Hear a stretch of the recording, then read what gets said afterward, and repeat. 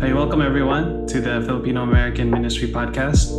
I'm your host Henrik and my co-host Aaron, and today we are inviting a guest, Pastor JP Arseno from New Jersey. So he's the pastor of UCBC and he's currently doing his PhD at Southwestern Baptist Theological Seminary. And his research interests are digital theology and understanding the digital next generation, as he calls it, Nexus Gen, in church contexts and for missions.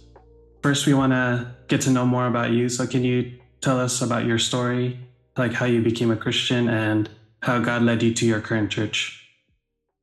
Okay, of course, thank you for inviting me. It's a great opportunity to share my story and my passion and the zeal when it comes to missions, evangelism, and of course, pastoring local Filipino American churches in the States.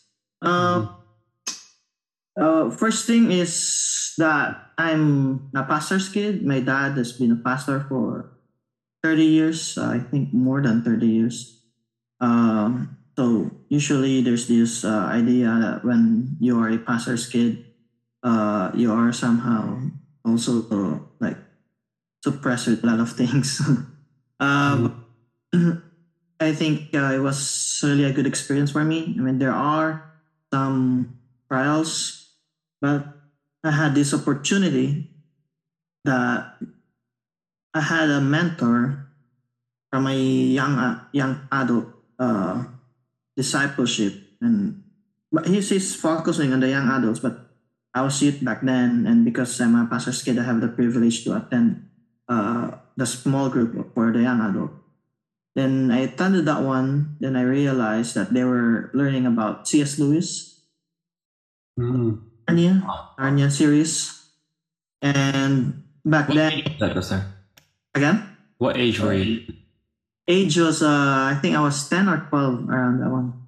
Wow. That was 2004. So when I realized that I needed my personal salvation, because I thought like my dad is a pastor, my mom is in the ministry, maybe I can be saved because of their piety. But I realized to walking through that series, Narnia series, that I needed my personal salvation to God. Then I started asking deeper questions from my pastor. We have a senior pastor, Dr. Bong De La Fuente. Then I asked questions. Then I decided to be baptized after having my personal relationship with God. And that was in 2004. And from there, it wasn't easy. There were ups and downs. Like when I was in college and high school, I did a lot of rebellious things. I was thinking, how come some of my friends or even other pastors, whenever they share their stories, they have good testimonies like, I came from this and now God has transformed me. So I was thinking, how come I don't have that kind of story? So I did crazy like things. I was young, foolish, and and and then like 16 years old, 17 years old, after experiencing all those things, I just committed to God and saw that I think I needed to really pursue my personal commitment to my Lord and Savior. So 17 years old, I started preaching in youth sessions like association, convention meetings. I became the president of largest Southern Baptist Association in Metro Manila. Then from there was this confirmation to my church and my friends and even my parents that I would study a pastorate. So that's MDiv. And yeah, I went to Baguio to study my Master's of Divinity. And from there, after finishing my Master's of Divinity, the church nearby in Scout Barrio, they asked me to be their pastor, or pastor the church. When I was 21. When I was 21. That was 2014. I think no, that was around 2016 until 2019. Then I came here at Southern Seminary, Louisville, Kentucky, to study THM. And after finishing THM, the church here in New Jersey asked if I can be an interim pastor.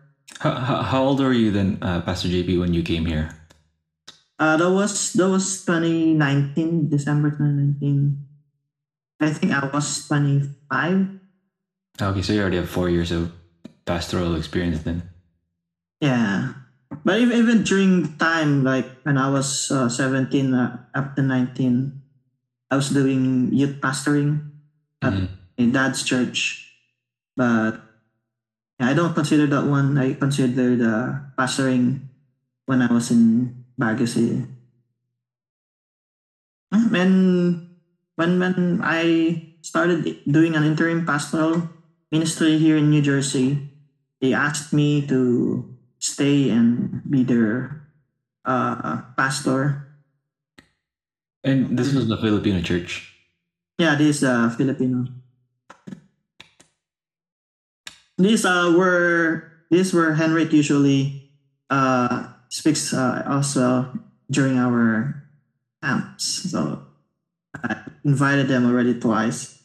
If you're just nearby, Aaron, I would also invite you. You're on demand, Henrik. Yeah, Pastor JP invites a lot of young people to his family camp. So when were you became the senior pastor there at UCBC? That was recent, right? Yeah, actually, it will be my first year next month. So I started first week of September as the senior pastor. Oh, okay. So how has your adjustment been to America so far? Any moments of culture shock? There's no major culture shock. I mean, of course, in Philippines, we usually watch like international movies, Hollywood. There are some like stereotypes, but others are expected, others are unexpected. But it's just hard to adjust. It took time for me, like maybe a year or a year and a half. Even still now, I'm still adjusting. I'm not yet too familiar with the culture, but I mean, it's doable. That's really interesting how you ended up here in the US. Was that something that was in your mind, or was that something that you felt was like you were called to? You were just called to come here to prepare through seminary, and then just followed God, and the rest is history. Yeah. Actually, when I asked my church in Baguio City, I told them I needed to do more equipping. I needed to be equipped, especially when it comes to counseling, because I was single. Right. I'm still single, but I was single during that time, and I was young, and the church is so mixed when it comes to generation. Most of them are adults towards seniors, and they have this like family issues, marital issues, and those things I cannot really journey with them because somehow limited when it comes to counseling. So I took counseling courses when I was in Philippines. Then I realized that I needed more.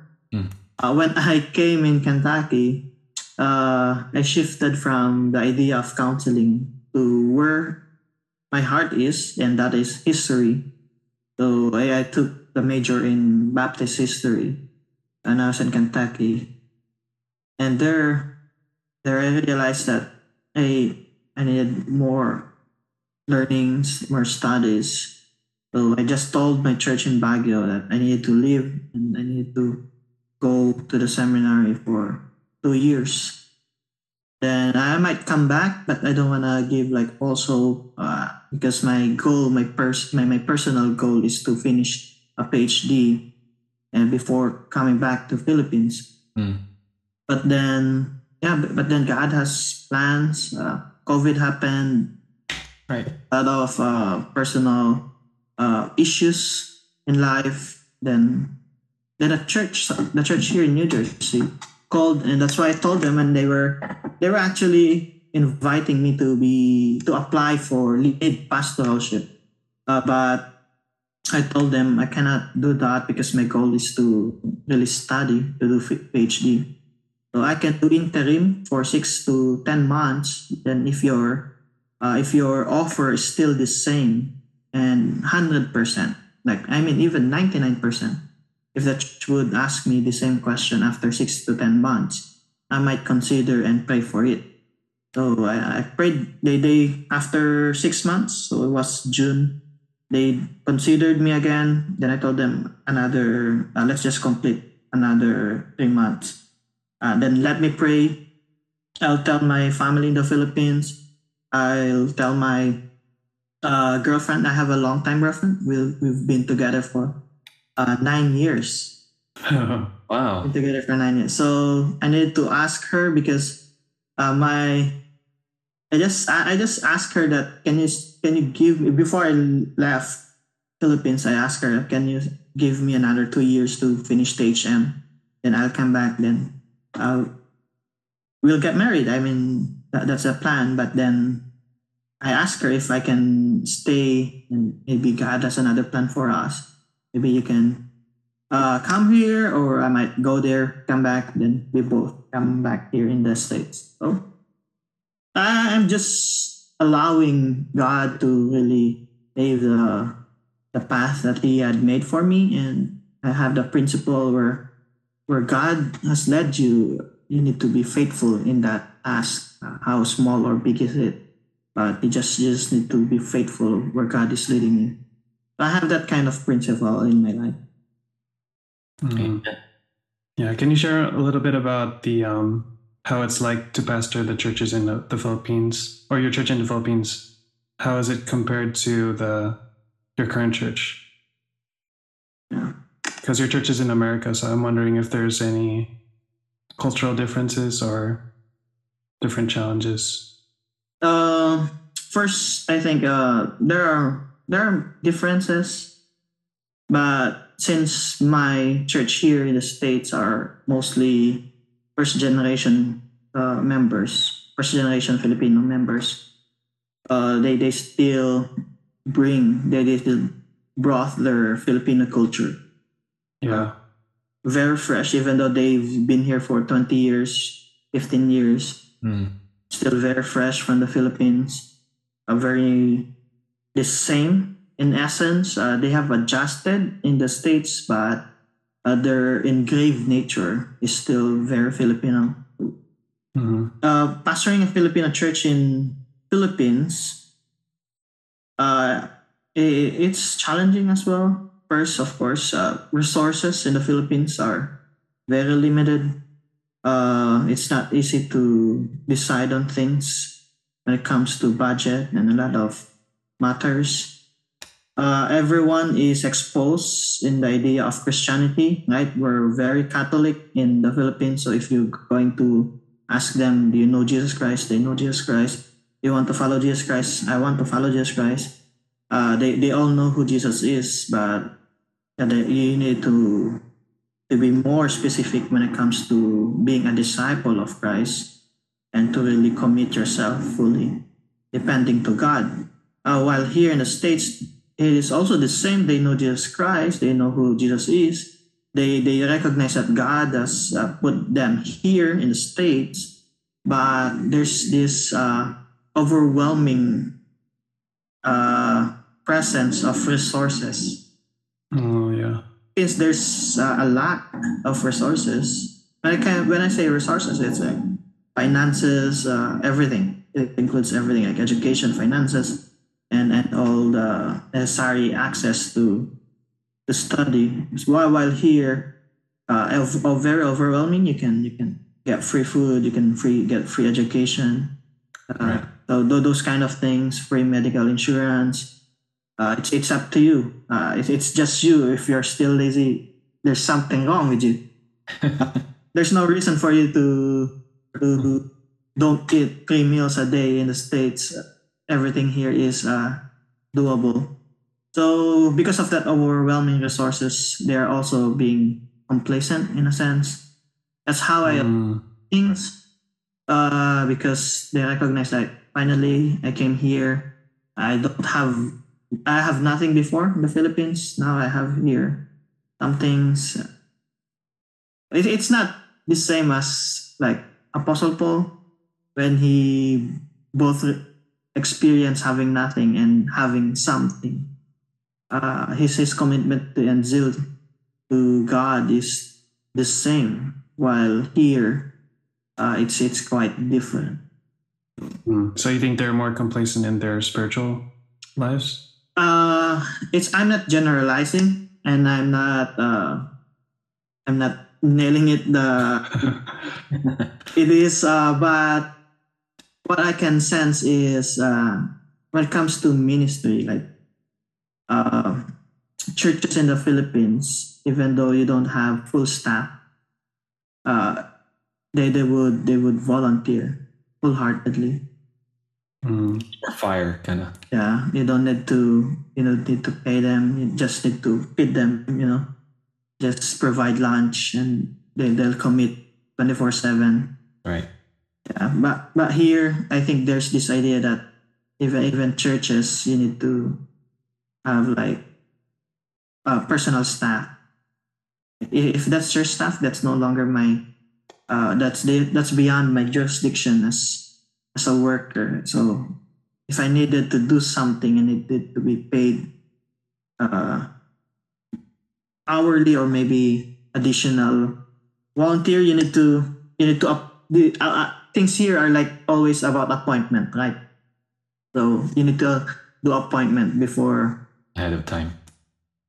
oh, okay. So it's more structured, I guess. Yeah. Unlike in the Philippines, you can be spontaneous. Like, okay, who's available? Okay, I'll grab you. Okay, let's do this. Let's do this stuff. But here you need to be like 1 month, Ahead of time. or 2 weeks at least. Right. Yeah. We find that I actually here in Houston, where we're doing church planting, we find the same struggle, especially because a lot of our congregation are nurses, over 90%, and so you can't just say, "Oh, this Saturday we're doing this," because they all have to talk to their managers. They all have to schedule a day off, and they all have they all have to make sure that they're available. So I can see Yeah. that. Are there a lot of nurses in New Jersey? Oh yeah. I think the healthcare capital, right? New Jersey. We're very near in New York. I'm from New York, so New York is like Oh, okay. 10 minutes away from us. Hospitals are here. So those who don't want to pay a lot in New York, they would go to New Jersey. So there's a lot of nurses in our church. Yeah, more than 80% are also Oh. nurses. Nurses or healthcare workers. Mhm. How about the American kids? When you deal with them, do you see like a difference in culture with them compared to? Yeah, yeah. I mean, those who were born and raised here, and even those who migrated in a very young age, like 4, 10 years old, they are already they're technically Americans, very Western. There's a lot of big difference. Oh yeah. So there's a lot of limitations. You don't just barge in and just pull them out or talk to them freely. You need to really understand where they are coming from. The sense of having a lot of things like the privileges, the and the adults would call it entitlement, but I don't call it entitlement. I would just call it like their environment. They grew up having those things, and we can't blame them as well. Mhm. Yeah, there's a lot of differences again. Philippines, you just go to like a certain place, buy some quick fish bowl. They'll be happy with that one. Those kind of snacks like Oh yeah. isaw.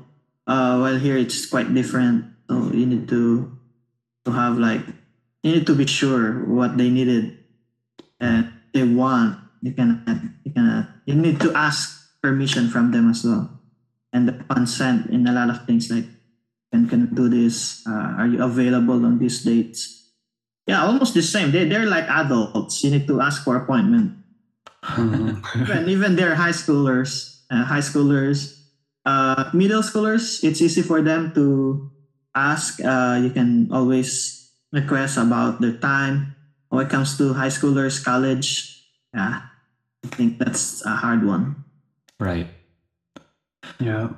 As the first generation pastor, do you find it hard to connect with more second generation Filipino Americans?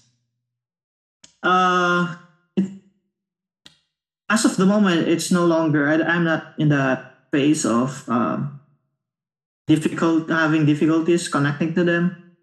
But it took me for the younger ones. When I say younger ones, they're like 16 to 21. 16 to 21. It took me 6 months before I can learn their language. Mm, The language is not just the English language, but their cultural language. right. Mhm. Like slang. Yeah, slang.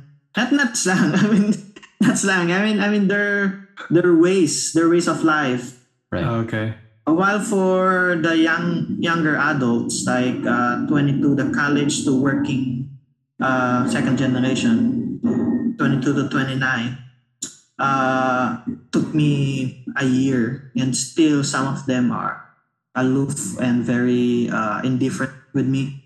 But the idea when connecting to the next generation, especially me as a first generation Filipino pastor, is the incarnational way of Christ to really step down in their level, understand them, and do their ways. And sometimes adults would see it like very crazy in a sense. Like, pastor, you're a pastor, why are you doing that? I need to be vulnerable with those kind of things. Right. Right. So I studied their language. I watched movies with them. Like I completed anime series. I played with them. They're very digital. That's the that's So the, you're a gamer too? I play games. I play games with them. They played Valorant, LOL. We started this Lost Ark, like an MMORPG.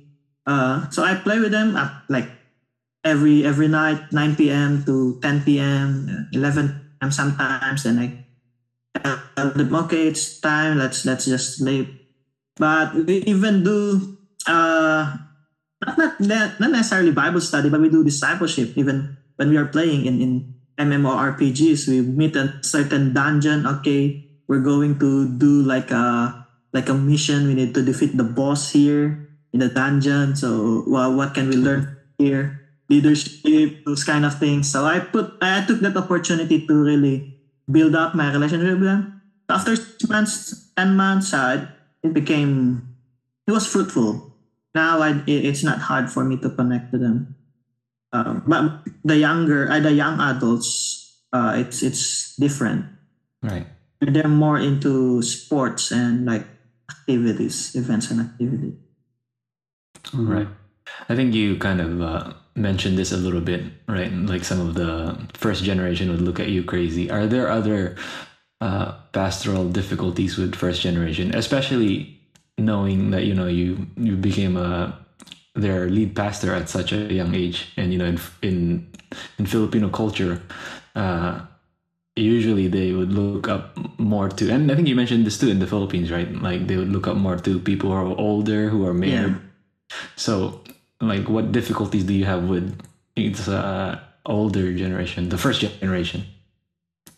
Yeah, when I accepted the pastoral ministry here in the New Jersey, I already had that expectation.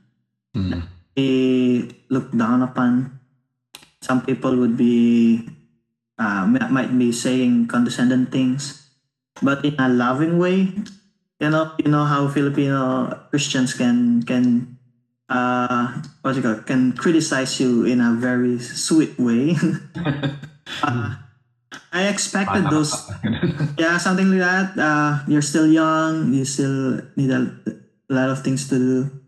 Uh, they thought that they're saying good things. They're saying like, okay, you're still young, you're still going to experience a lot more things. But I believe when it comes to pastoral, it's not about the age, about the experience and knowledge and personal relationship with God. And that's why they called you as a pastor, because they see these things in you, and you're exemplifying the commitment, and then you becoming the model, more like Christ for them. So when I had that idea, I already expected those things, but also at the same time, when it comes to Filipinos, I think even Asia in general, there's a distinct respect when you have educational attainment. Right. So I that's how I battle, if I may use the term battle, though it's not a war against it. So I use the educational attainment as a way for them to somehow see and give respect. Though respect is earned, it's very relational. But when you tell them that you studied nursing and you are good in nurse, you have experience in nursing, that's your job. Me, I studied pastoral ministry when I was this age. Even still now, I'm doing pastoral ministry. I studied there. And when you say that, so I'm not saying I'm an expert of the Bible, but I'm saying I've studied this. I know my stuff. So let's do this. You should somehow learn to submit this kind of things when it comes to spiritual matters. But when it comes to architecture, church building, I don't know a lot of things about that. That's why when I came in September, I mean, when they called me to be the pastor, before they called me, I told them that we should learn these things, the elders, the plurality of elders, because many Philam churches, they only have it's either they're full staff, like senior pastor, associate pastor, youth pastor, church secretary, and Christian education. So like full staff. Many Filipino American churches, they only have one, like just the pastor.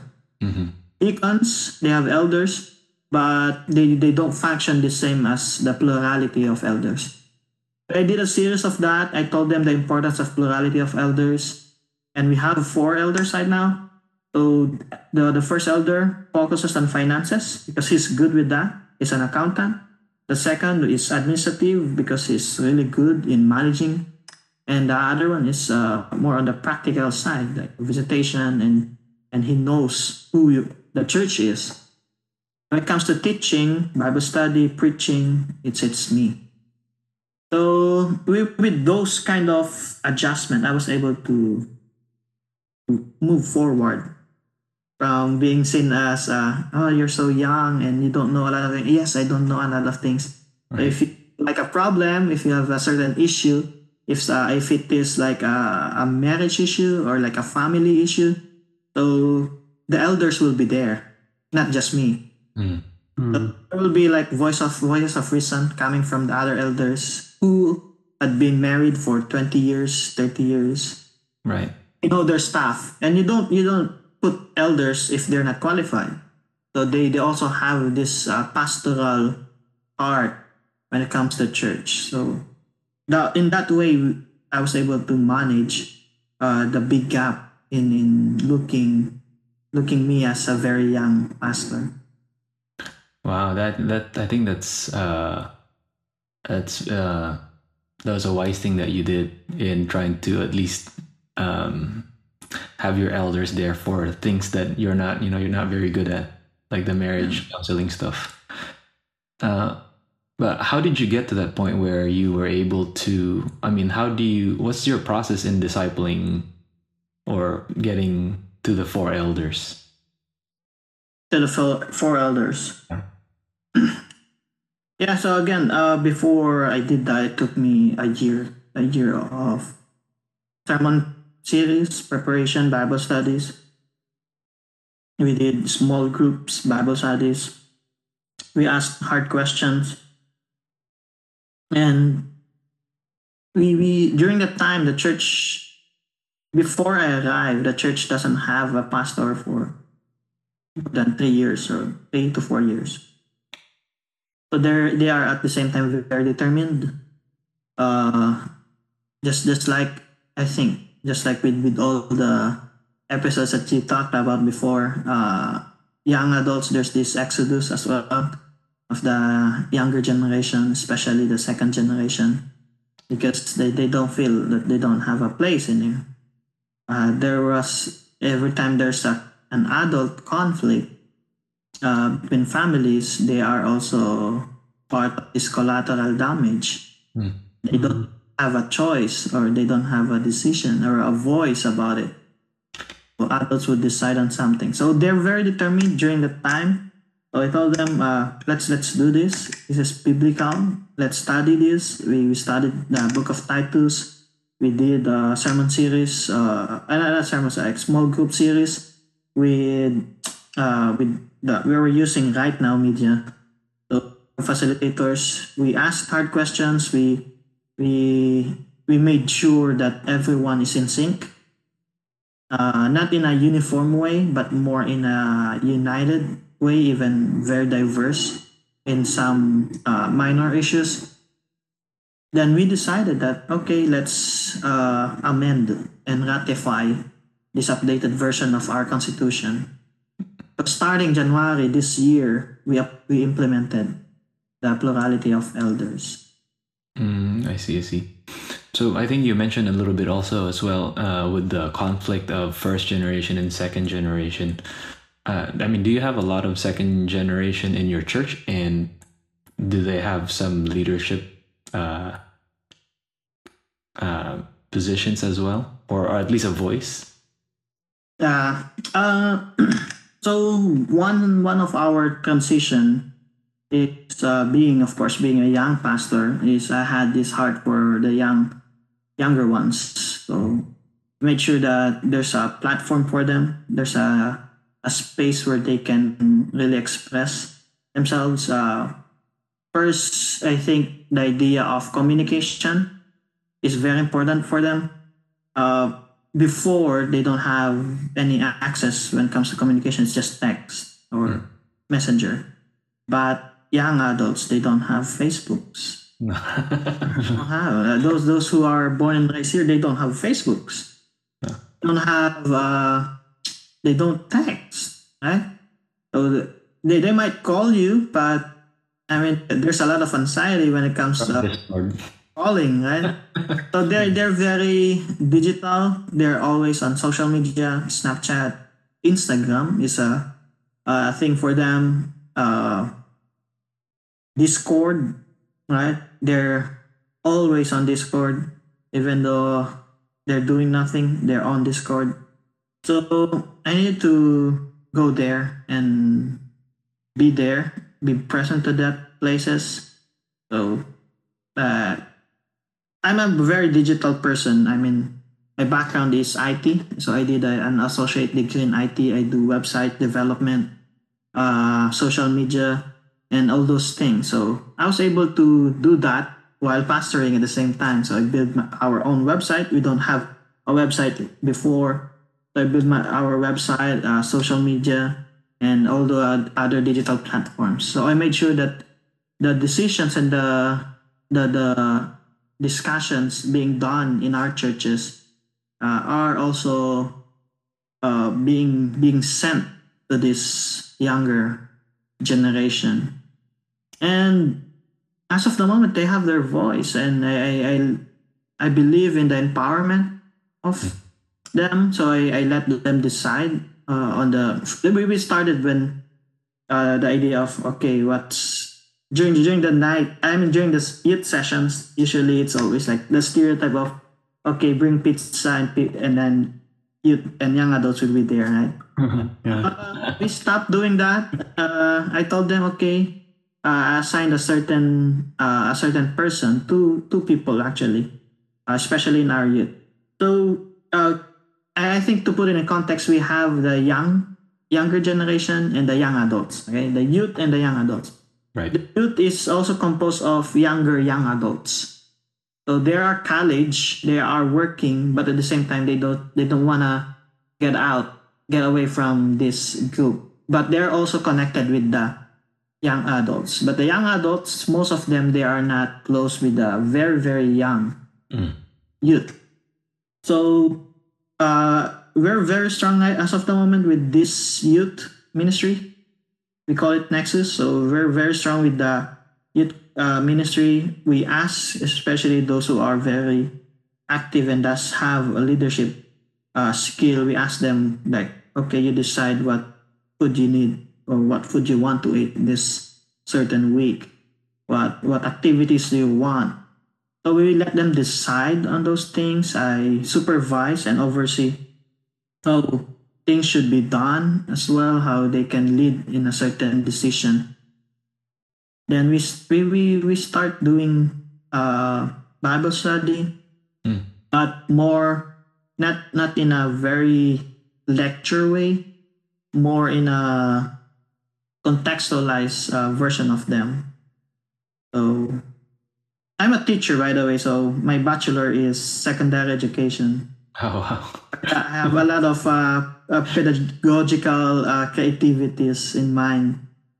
How to make it like how to make them comprehend Bible study stuff applied in their context. So those kind of things. So it's very hard.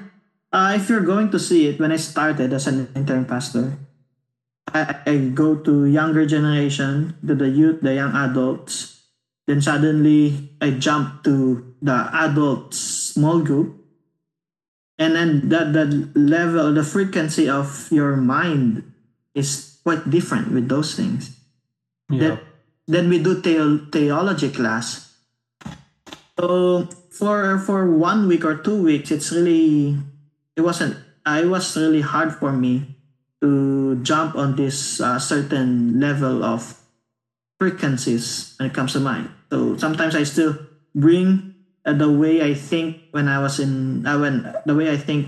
with the younger ones and bring it to during the theology class.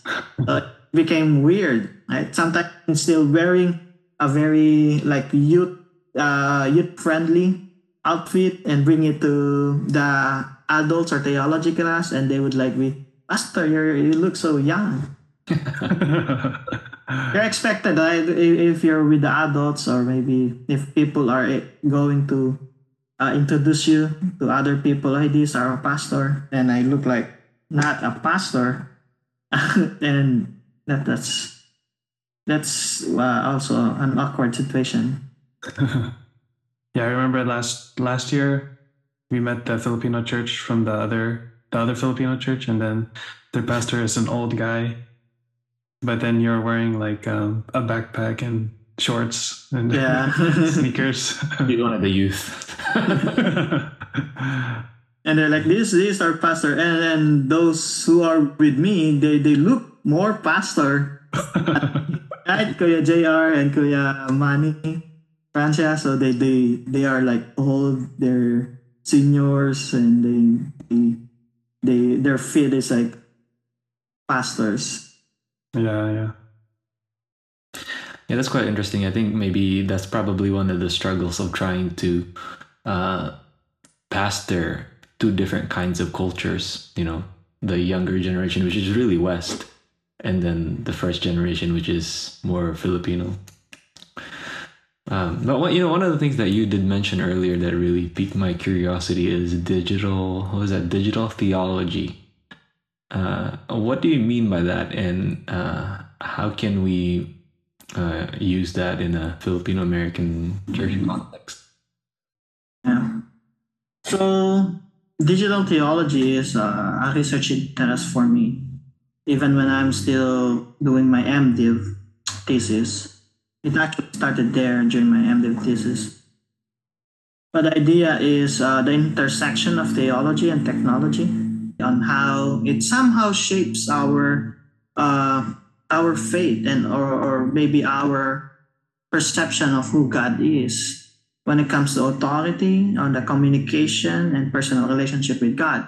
Mm. So like when COVID happened, so digital theology is not just a reaction of out of COVID, but it has been there since like 10, 20 years ago. So when we say digital theology, especially during the COVID times, everyone shifted to online worship. Everyone shifted to doing like this, small group Bible study sessions on Zoom, before Skype, before it was other platforms. So there's this idea of authenticity. Is it authentic? Are there? The Bible says you should gather. You should not miss it out. You need to be regularly gathering. Is online gathering an authentic gathering? And for more than a year and two, many churches have been meeting online on Zoom, Facebook Live, YouTube broadcasted. So are those meetings, liturgies, and worship, are they authentic? Are they valid? Even doing communion online, those who are like away from you, is his presence very important? When some is it face to face really the medium when it comes to worship? Is worship can it be done in cyberspaces? Can the Holy Spirit work in and through digital platforms? So those kind of things, that's what we ask. And when applied in missions, how can we be effective in proclaiming Jesus on our social media, or creating softwares and website Mm. in a way where we can do missions? So that's digital theology, and applied that one in a church context in Filipino American. Remember I told you a while ago that when it comes to reaching out to the younger generation, they're very digital. Right. Their language is digital. So adults would not understand why they always have earphones and 24/7 connected on Discord, or maybe not 24/7, but most of the time they're on Discord talking with their friends, because that is already the sense for them of being in community, Right. social interaction. That even if they are not present physically, they are together even virtually. And for them, that is authentic. But for us, as digital immigrants, it's hard for us to fathom those kind of scenarios. And even others would say, do you is your experience there really effective? Are you really growing in that through that maturity? And I believe yes. Mhm. So it was my way for me to connect to them, the digital platforms and Yeah, the for the gaming too, right? gaming, and we even do virtual reality sessions. We went and we had field trip doing in out on Outspace VR. I don't know if you're Right. Oh, that's awesome. so those kind of things, and I believe that will be the future. Right. The W3, the website, the WW3, the digital internet is going there. More digital, virtual NFTs, cryptocurrencies, metaverse. So those are the things that I am focusing on, and not trying to be reactionary, but more of being ahead. Being ahead. Mm. Right. I think that's very interesting. Actually, I'm very digital as well. I work online. That's what I do. I make content. But one of the things that we've done here at our church during COVID was we also, we set up an online presence. And have you guys heard of Four Fields? Four Fields? No. So it's basically like a strategy for planting churches that is very, very simple. It's very connected to like discussion-based Bible studies. Anyways, so that's something that we set up. We connected this missiology kind of mission strategy with technology, where you can have Bible studies even without a pastor, right? Using discussion-based models. Anyways, long story short, we began to grow like outside of Houston, and we started having lots of communities outside, especially Thailand and the Philippines. And this year, at the end of this year, we're gonna plant a Thai church out of that, right? Because eventually the groups that they started like an English ministry. And then now like they're gonna start a church in Thailand out of this digital ministry. So what I find interesting is these are actually first generation, but in parts of Asia. And I think it's because during COVID, they're all scattered and there's no community. They can't go to church physically, and they live in a place where it's mostly non-Filipinos. So they're in the outskirts. They're scattered, basically Filipino workers. And so, like you said, Pastor JP, it's like that's the way for them to find community. And that's the questions that you've actually asked are the same questions that we ask. Like some people, especially ones who have been in church a lot longer, right, in the West, is they question whether is this a valid form of church? Don't we have to be together? So very, very interesting topic, Pastor JP. I'd love to hear more about this. If you have materials on it, I think it's definitely something that's very important moving forward. Yeah. But let me ask a question. Can I ask a question? Yeah, sure. Spontaneous.